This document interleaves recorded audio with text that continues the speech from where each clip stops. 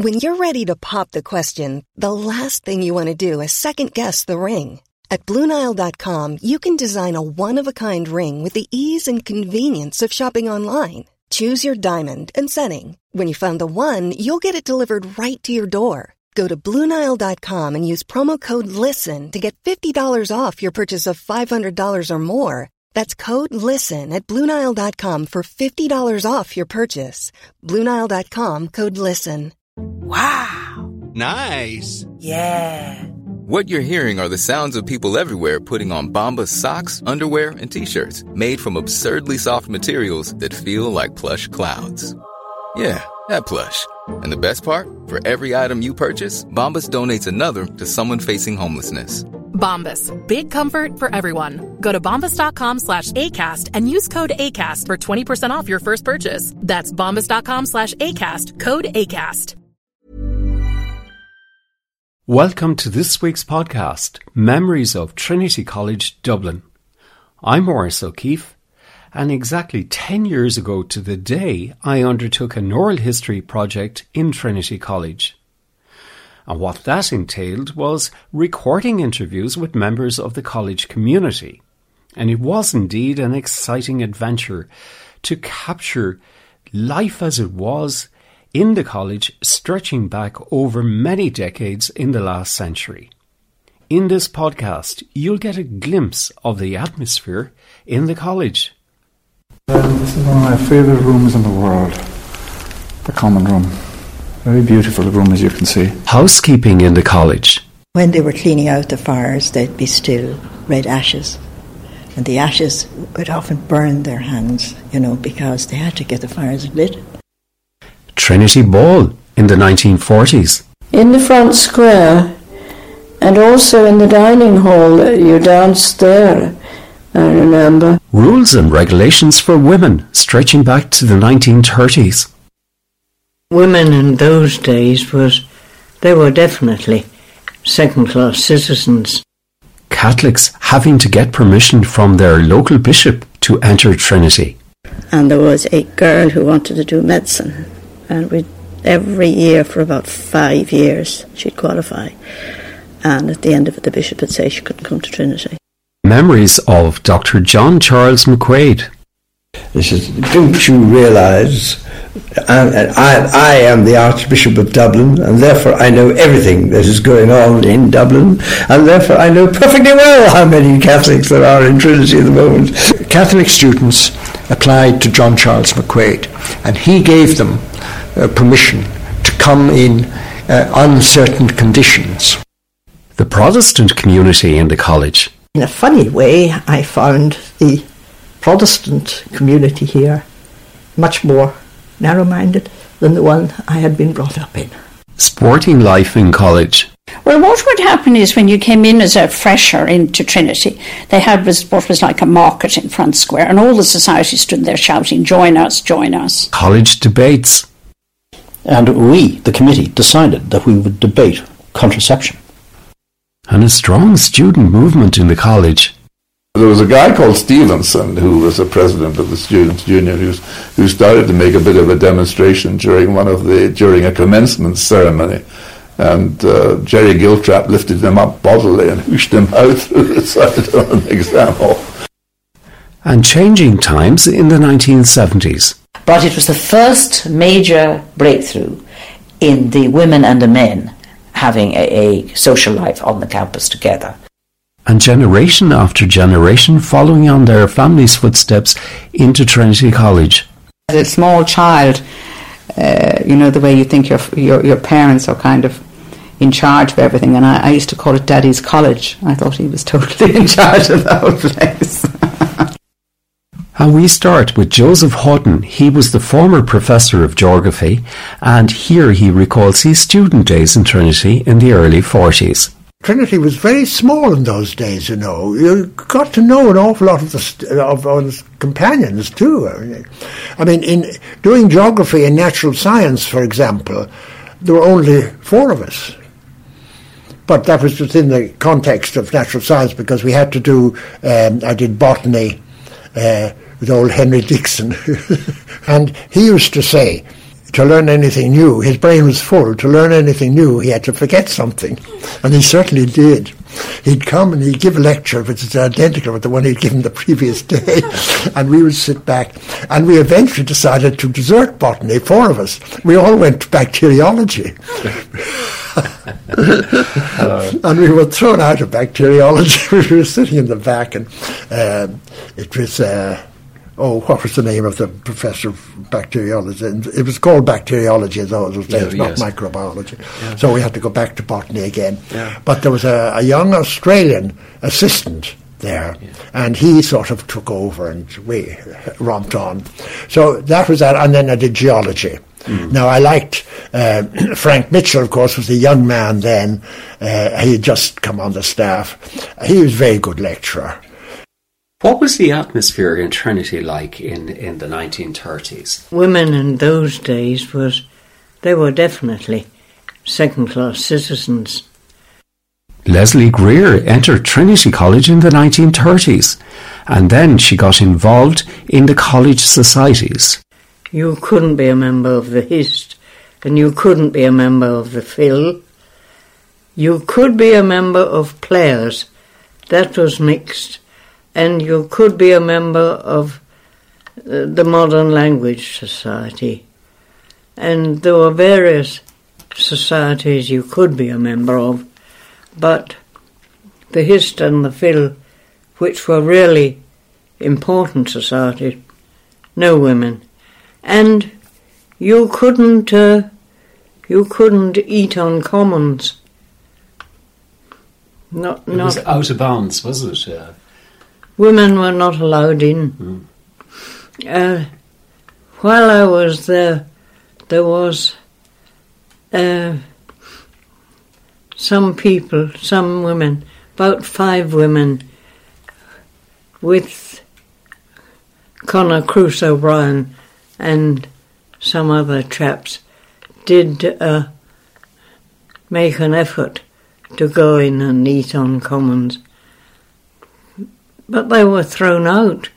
And the disgraceful thing was that most of the students, the men students who were eating there at the time, were not in favour of having the women in there at all. And of course, you had to leave at 6 o'clock. Yes.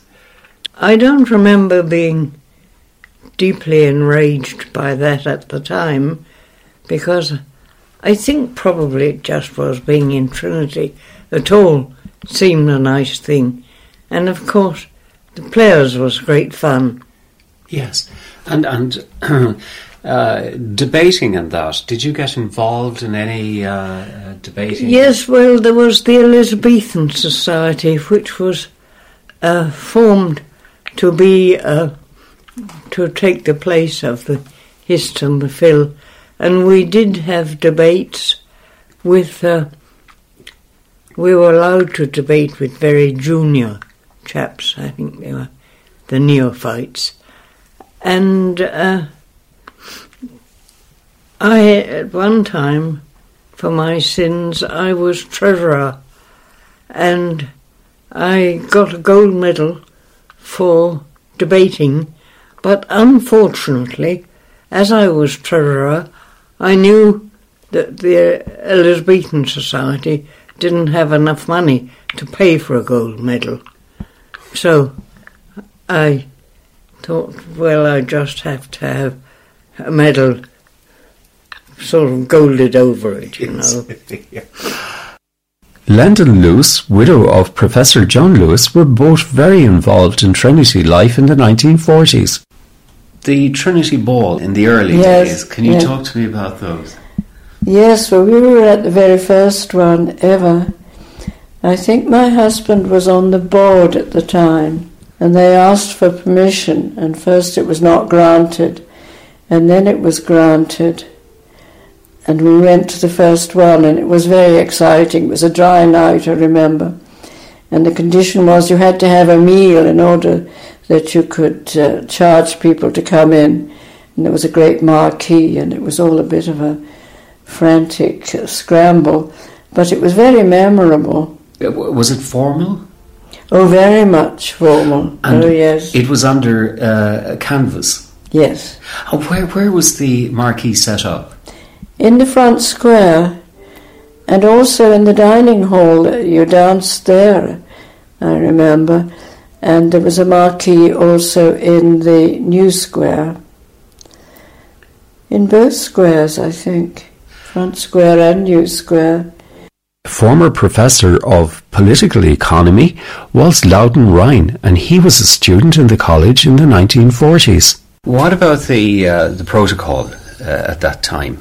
I don't know, women also worn a jacket and a tie. For Commons every evening there were two sittings, one at 6 o'clock, second Commons at 7:05. The kitchens and Commons were ruled over by Jean Montgomery, the lady superintendent of the kitchens, who came from Ballymena and had been, I think, in one of the women's forces in the First World War. A very formidable woman. And she kept an eagle eye on not only the kitchens, obviously, but on how people were dressed and timekeeping. I can remember on one occasion, a senior fellow was late, tried to not quite sneak in, but come up a side aisle in the dining hall. But he didn't make it. Barbara Wright was the former professor of French literature and a widow of Professor William Wright. Now, what was Trinity like in 1952 as a student coming into the college? Yes, well, it was really quite different from what it is now. It was much smaller. It was very special for women in those days because we had to be out of the college by 6 p.m. Later it became 7.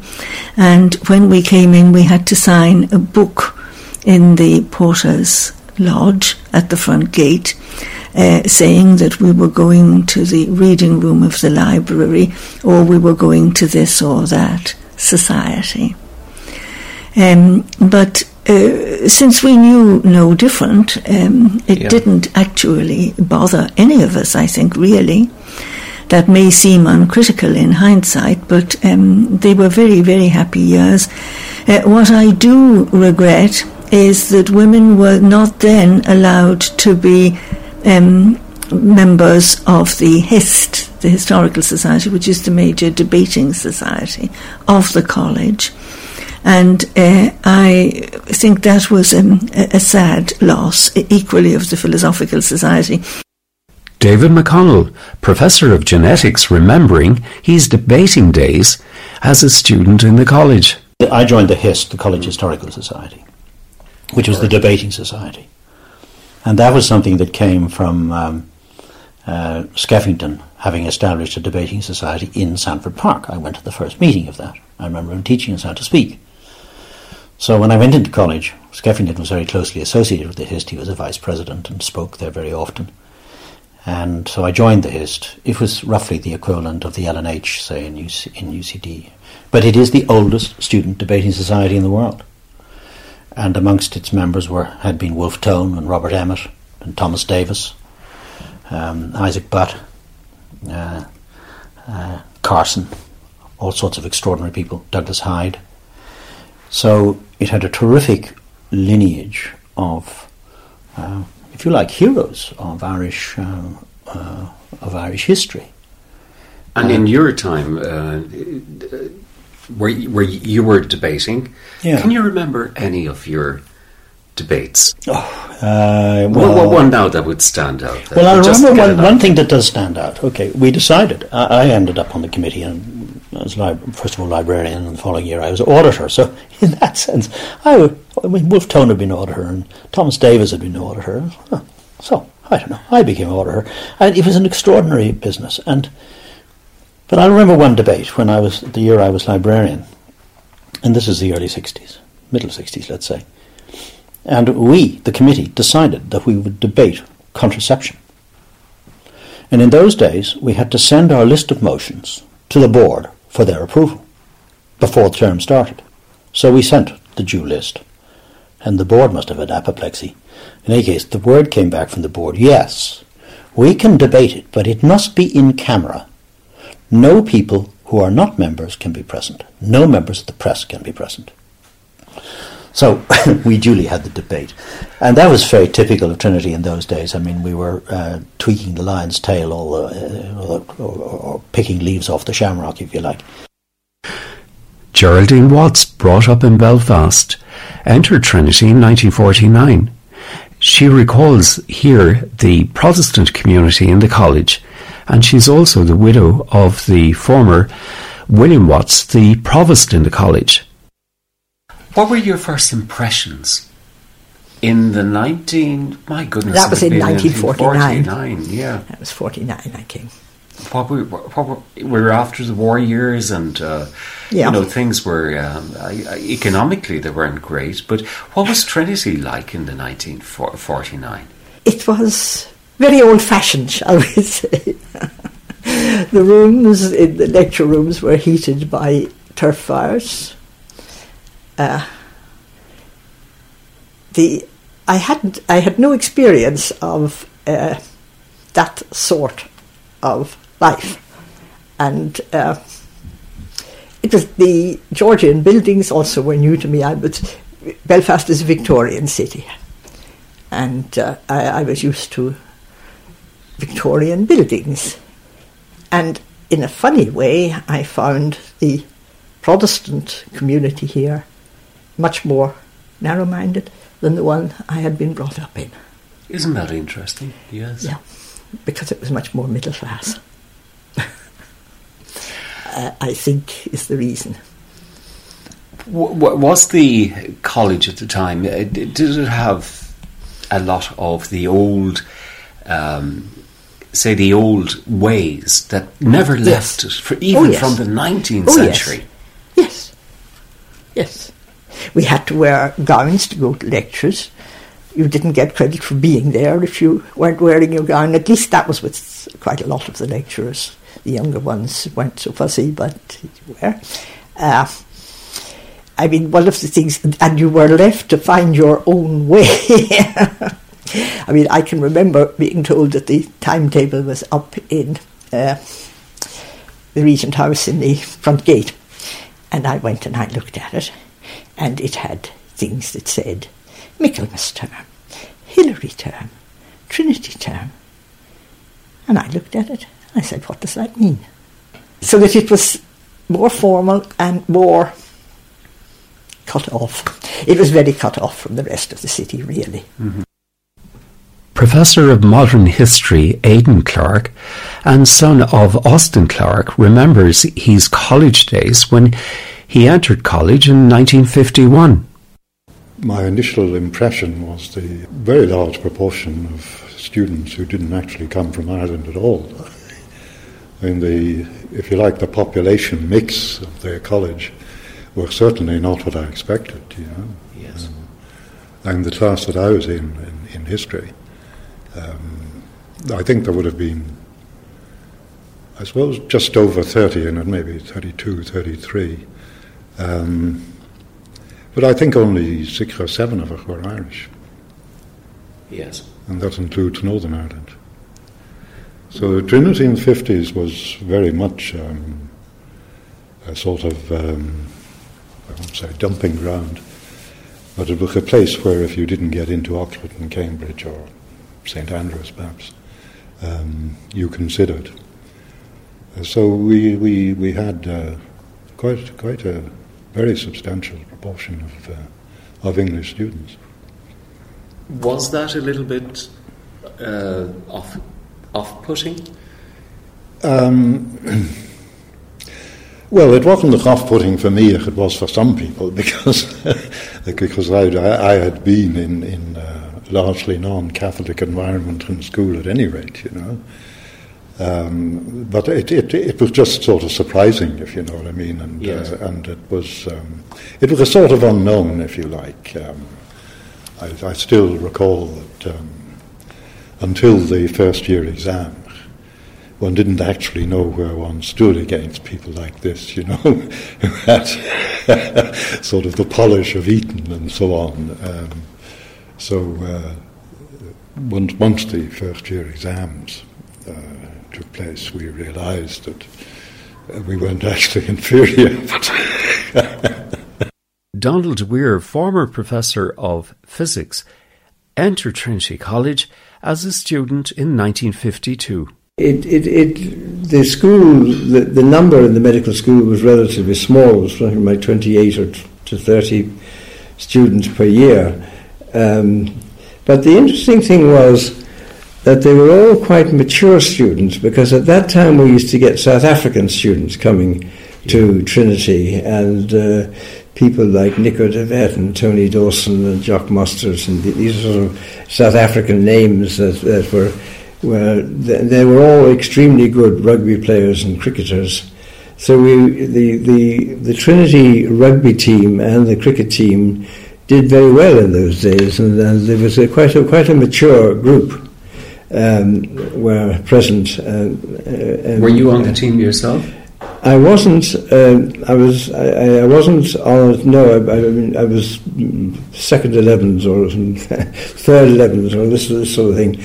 Yeah, but could you tell me though, in those early years in the 50s, what was the atmosphere like in the school? Was it in college? Yeah. It was, well, the major thing was that the what you call the interregnum, that's not the right word that I want, but the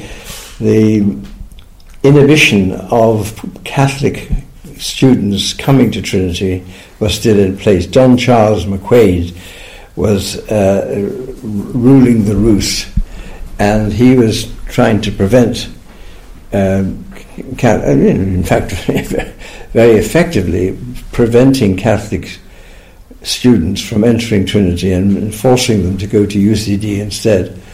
And one of my great friends, Dermot Harrahan, who subsequently, when I came back as a lecturer in medicine, he in fact went to John Charles McQuaid's palace to try and have it out with him about this, and saying, don't you realise that we have this number of students and we need a chaplain and that sort of thing. He says, don't you realise, I am the Archbishop of Dublin, and therefore I know everything that is going on in Dublin, and therefore I know perfectly well how many Catholics there are in Trinity at the moment. Marcus Webb, former professor of psychiatry, remembering here his student days.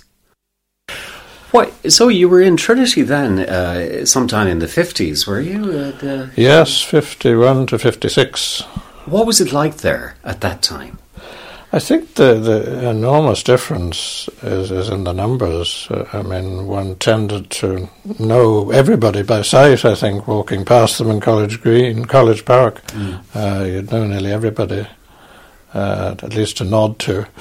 And I think there were only around 2,000 students in total at that time. Were you a member of any of the societies there? Yes, well, there was the Biological Society, which was the medical one, so I was a member of that and attended for the first couple of years anyway, reasonably diligently, and then one got caught up in hospital affairs and one tended not to be so active then. But otherwise I wasn't really a member of the Front Square societies. I played hockey, which was an outlet, and made a lot of good friends there. Still see many of them. Right, so but the sporting life would have been all hockey. Would you have participated in any of the other games? I didn't, no. We were always played cricket at school, again another Protestant game I think, and but I didn't play cricket in college. And was there when you were there as a student that time, was Trinity seen as Anglo, cut off from outside? Well, that was my impression. I think it probably was. It was changing, and a lot of my friends in my year would have been Catholic, but I think they still had to get permission to go to Trinity, which wasn't always easy to obtain.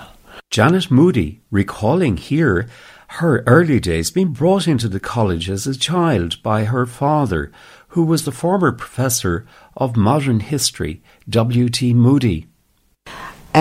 I can remember as a small child going into Trinity. My father often went to Trinity on the bicycle, and he was quite well known for the long hair flying in the wind on the bicycle.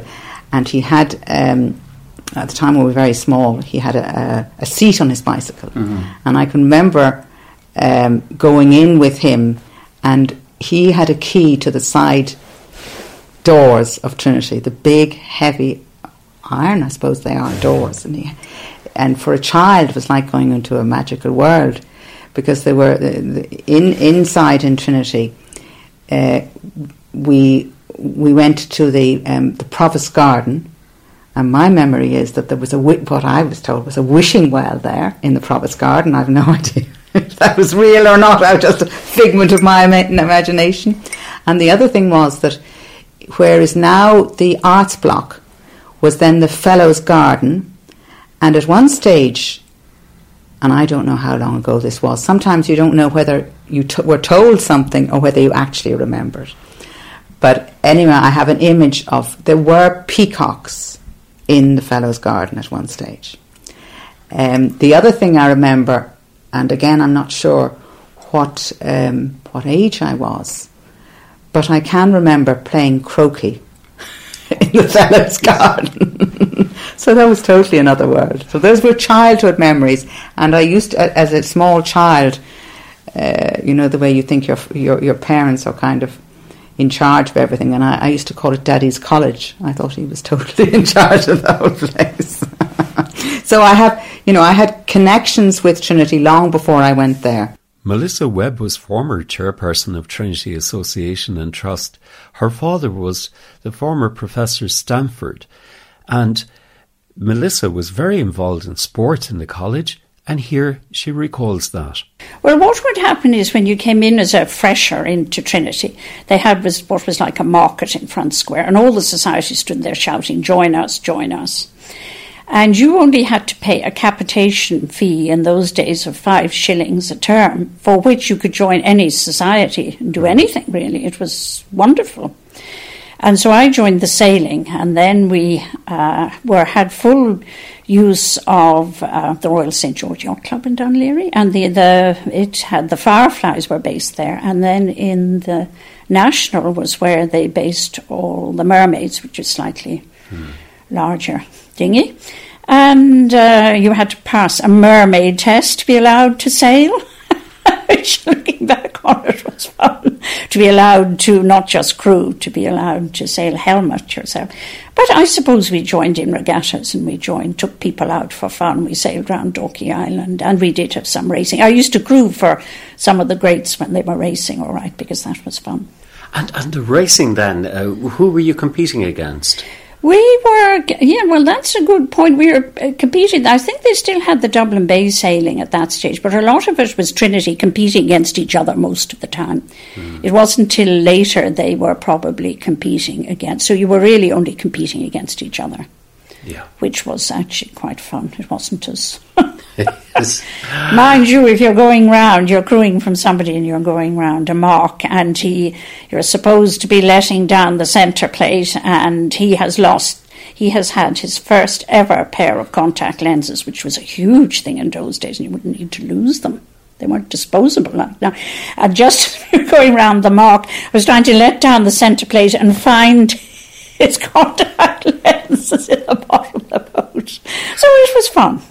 In 1966, Connie Harrison was appointed to Administration Department, and here she talks about some of the letters that came her way. Well, it's fascinating. Did you take particular notice at the time as to who, where the letters were coming from? Yes, we had some very interesting ones. But there was one from Kerry, and there was a girl who wanted to do medicine, and every year for about 5 years she'd qualify, and at the end of it the bishop would say she couldn't come to Trinity. Was that true? Is that true? Oh my goodness, yeah. Yeah. He wouldn't give her permission. I don't know who was down there at the time, but it wasn't. Yeah. It wasn't encouraged by the Catholics to come to Trinity in those days. Yes. So he would stop her, and I don't know whether she ever went anywhere and did her vocation with medicine. Yes. That was one that used to strike me. And I didn't know the kind of hierarchy or the people in Dublin very well. And you'd get letters from fathers, and then you'd write back real innocently and maybe call them Mr. And you'd get a phone call to say, "Do you realise I am Dr. So-and-so, or I am so-and-so?" Which is really funny. Brian McMurray was Professor of Organic Chemistry, and he was elected to fellowship in 1959. One of my first jobs as a junior lecturer was to lecture to physiotherapists. And the physiotherapy school was run by two Anglo-Irish ladies called Miss Mix and Miss Ellen and Miss Mix. My sister was a physiotherapist and studied there. And it was, of course, there was a mixed, religious-wise, students. And the students, Catholic students, applied to John Charles McQuaid, and he gave them permission to come in on certain conditions. One, they were to come in by the nearest gate to the lecture theatre. They were to go directly to the lecture theatre. They were not to speak to anybody. They were not to join any student society. They were to go to the lecture theatre, get the lecture, and then go out the same way. Furthermore, there had to be a member of staff from the school attending all the lectures. Yes. And there were lectures in chemistry, in physics, and anatomy, and maybe physiology, I'm not quite sure. But anyway, they came in, and there were great girls, and they sat down, and I gave them some basic chemistry. And Miss Manifold, who was a young member of staff in the school, she came with them, and within 5 minutes she was fast asleep. So the students could have been damaged by me for the remaining 55 minutes. Yes. Susan Parkes entered Trinity College in 1954 as a student, and in 1966 she returned again to work in the School of Education. And here she recalls those days. What was the college like in 66? You were now out of it for about 5 years. 5 years, yeah. Has it changed much in that time? It had changed. It had changed a lot. It was a much more cheerful place, I decided. Oh, that was me. There was much more positive. There were a lot of students still coming from England. There was a lot going on in drama and players. There was a lot going on in debate, because the 60s debates were just beginning. The early 60s were fairly conservative, but the second half of the 60s, of course, were to become very powerfully, universities are very powerfully involved in student. All over the world, student protest was taking place. And we had a very strong student movement here in the second half of the 60s, which made the place very exciting to be with. And it was democratized in a way. Things opened because students were, and it's democratized for junior staff. They benefited a lot from the student revolt, because if they were going to give, say, places to students on the board, they had to create a new constituent for junior staff, and we benefited undoubtedly. And one of the main key people here would have been Kader Asmal, who was in the law department and was a great leader among the staff and the students of your rights. He was if you ever had a student in trouble, you would go to Kader and say, what should I do for him? Because Kader was a lawyer and a solicitor, and he was very much into anti-apartheid then. Oh, yeah, and that was happening, of course. Oh, yes, that was happening too, you see, and the anti-apartheid movement was growing. And the student movement was strong. So I found the college extremely exciting. We now had a mixed coffee shop. That was a big, big breakthrough. It was called The Coffee Shop. And it was in number 27. Okay, and was that a meeting place? That became really the place for people to go and meet, because there hadn't been anywhere else before. Yeah. As I said to you in the 50s, the coffee shop was considered quite dashing, and they served the most lovely buns with fried eggs in them. And these were very popular among students. You went and had your egg bun. And you could get, and they opened early in the morning for a lot of people to go for Levins's breakfast, lunch. They closed in the evening. They weren't open in the evening. But it was the first major breakthrough in the women and the men having a social life on the campus together, as opposed to having to go off for the gathering. And it was, I realised looking back, it was a very significant sign that the emancipation of the women were going to come. Now, as you know, the 60s was also an era. Women were becoming much more vocal, and much more demanding of equality. Ian Howie was appointed to the first board of the Higher Education Authority. He was vice provost in the 1960s, and here he recalls the students' movement. How do you think McConnell handled that situation at that time? Well, I think it depended very much on the officers' group as a whole and their. Well, how did you handle it? Do you think that you did it? Probably very badly. I think we kind of lived through it, and it evolved. It changed over the years. The nature of at some stage it was quite serious. There was a junior member of staff in one of the science departments who was organising things, and they were actually getting funding and literature from Canada, and it was coming in large quantities and was being distributed and what have you. So that was a bit worrying, but the board made various concessions, and eventually, you would know about this or you heard about it, but the president of the Students' Union got a seat on the board, and there was, recognition of the need to hear what the students were thinking and needing in the common. But there was a guy called Stevenson who was the president of the Students' Union who started to make a bit of a demonstration during a commencement ceremony, and Jerry Giltrap lifted him up bodily and whooshed him out through the side of an exam hall. Rita O'Mahony had the title of Lady Housekeeper for 29 years in Trinity College in the 60s and 70s, and here she remembers some of those days. Where was your office? Or did you I did. I had an office. My office was in it was beside the agent, Colonel Walsh. It was in House 1, in the front square. I had an office beside him, and Jennifer Gill was beside me, and Captain Martin and Major Simpson. We were all in the one. They were all the army people, and so then you had access to Colonel Walsh. Now, what was your remit in your job? Take me through a day in your job. Well, you were here after 7 in the morning. Mm-hmm. And when you came in, the first thing you went you looked to see, well, because you had supervisors, you went on the rounds. You took maybe a different place because it was so big. You decided you'd go maybe to physiology. So you went and you knew every member of staff. And also you'd know everything about them. So you'd know if their daughter had a baby or whatever else, somebody was sick, belonged to them. There was this, care, family. It was like, no matter who they were.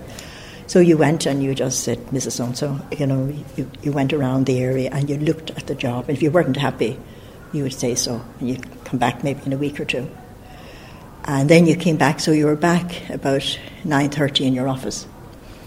And you had a cup of tea, and then you met your supervisors. They were working. Who were they now?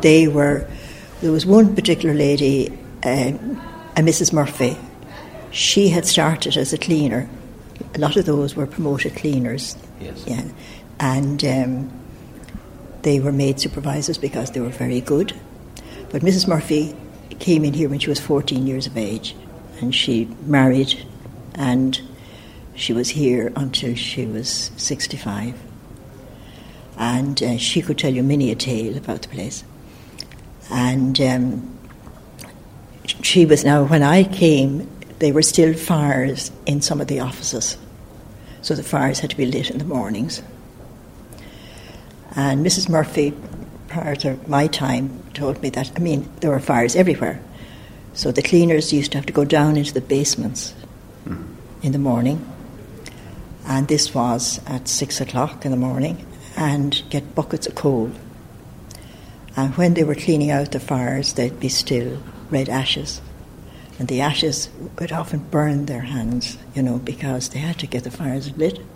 And they'd come out, and if the wind was there, the ashes would blow maybe back in their face or hands. And so it was very, very hard work. There were no such thing as vacuum cleaners. Everything was, they used mops and brushes and things like that. But when I came here, there were still a few offices of the old regime that had to have their fires lit in the mornings. But there was a time when every student had a fire lit in the morning in his residence. Mm-hmm. Well, that would have meant that there was quite a large bowl or coal bunker somewhere. Oh, these were all in the basements. Yes. Those basements are still there. You nearly smell the coal if you go down into them. Yeah. Because, we used those. We had cleaning stores and that downstairs. I got rid of all that, because they were damp old places. And the steward in the Provost House in the 1970s was Dick Lone. In 1974, Dr. McConnell, the then Provost, retired, and Dr. Lyons, Professor Lyons, took over as Provost, and they wanted a full-time steward in the house. So for that job, having been in the college for 22 years at that time, I was interviewed by 6 people and put on trial for 3 months, which was successful. I spent the rest of my time in college in the Provost's house then as the Provost steward, and met many famous people. I had the pleasure of holding Princess Grace's coat when she put it on, and the President De Valera came to the door one time. This is in Dr. McConnell's time, and I opened the door, and President De Valera at that time, his sight was very poor, and when I opened the door, he thought he was speaking to Dr. McConnell, and he put out his hand for me to shake, and he said, "Dr. McConnell," he said to me, thinking he was talking to Dr. McConnell. So I brought him in, and eventually, of course, he found the Provost, and he was able to have his interview with him. At a later date, President Sean T, an earlier date rather, that was, President Sean T. O'Kelly came to a reception, and there's a big chest in the hall of the Provost's house, and when there's receptions on, everybody's coat is put on top of this big chest. And President Sean T. O'Kelly was a small man, and it came time, nobody left the reception until the President left. So the President was the first to go, and his aide-de-camp and the Provost Secretary at the time came to look for the President's coat. And while they were rumbling around among about 20 coats, the aide-de-camp said, "Find the shortest one and you'll have the right one," because President Sean T. O'Kelly was such a small man. And eventually his coat was found. At another time, Dr. Gareth Fitzgerald and Jack Lynch were in at a reception, and their coats were put on a chair in the hall, one on top of the other. The 2 coats looked identical, but Mr. Lynch left first but he picked up Garrett Fitzgerald's coat by mistake, and I had to correct him. I said, "That's your coat," pointing to his own coat. He put on his own coat, and when Garrett Fitzgerald came along to get his coat, I mentioned to him, I said, "Mr. Lynch nearly took your coat." He said he wouldn't fill it. He said. The first Catholic professor to enter Trinity College was Valentine Bryce, and I spoke to him on the day that he retired from the college. This is one of my favourite rooms in the world, the common room. Very beautiful room, as you can see, with various distinguished former members of staff around the walls. That again is Adam Loftus, the first provost. Very interesting man down there on the left, Samuel Houghton. Can we sit down for a moment? Yes. Is this a room that you would come to? Yes. This is the common room. The common room means a place where people can meet in common. So what generally happens is that people come and have their lunch from the staff dining room downstairs, and then come up afterwards and have a cup of coffee and talk to people and meet with people. I think a lot of business is done informally in this room. A lot of contacts are made, a lot of things are raised with one person with another rather than going through the formality of letter writing or telephoning. It's just and then of course the fellows meet here.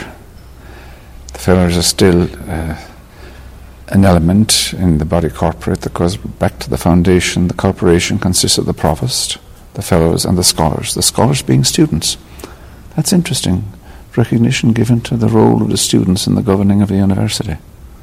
Mm-hmm. Very interesting. And so the fellows have their meetings here. There's a meeting here next Tuesday evening, for example. Mm-hmm. So a lot of conversation. Would this be a place that would be open to women? Well, yes, as long as they're on the staff. Yes. There was a time when it wouldn't be.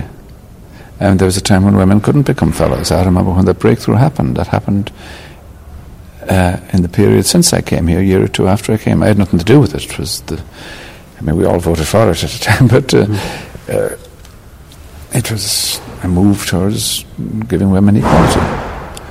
Women had been professors here for a long time. Some very eminent people, like that lady Otway Riven that I mentioned earlier, but didn't become fellows until the 1960s. Well, we've come to the end of this podcast, Memories of Trinity College Dublin. You've been listening to a selection of sound clips taken from 88 interviews, which are all included in the Trinity Oral History Project. And they're available to see on our website. That's irishlifeandlore.com. My name is Maurice O'Keefe, and I look forward to bringing you another podcast next week. Mom deserves the best, and there's no better place to shop for Mother's Day than Whole Foods Market. They're your destination for unbeatable savings, from premium gifts to show-stopping flowers and irresistible desserts. Start by saving 33% with Prime on all body care and candles. Then get a 15-stem bunch of tulips for just $9.99 each with Prime. Round out Mom's menu with festive rosé, irresistible berry chantilly cake, and more special treats. Come celebrate Mother's Day at Whole Foods Market. Hi, I'm Daniel, founder of Pretty Litter. Did you know cats tend to hide symptoms of sickness and pain? I learned this the hard way after losing my cat, Gingy. So I created Pretty Litter, a health monitoring litter that helps detect early signs of illness by changing colors, saving you money and potentially your cat's life. Pretty Litter is veterinarian developed, and it's the easiest way to keep tabs on your fur baby's health right at home. Go to prettylitter.com and use code ACAST for 20% off your first order and a free cat toy. Terms and conditions apply. See site for details. Even when we're on a budget, we still deserve nice things. Quince is a place to scoop up stunning high-end goods for 50 to 80% less than similar brands. They have buttery soft cashmere sweaters starting at $50, luxurious Italian leather bags, and so much more. Plus, Quince only works with factories that use safe, ethical, and responsible manufacturing. Get the high-end goods you'll love without the high price tag with Quince. Go to quince.com/style for free shipping and 365-day returns.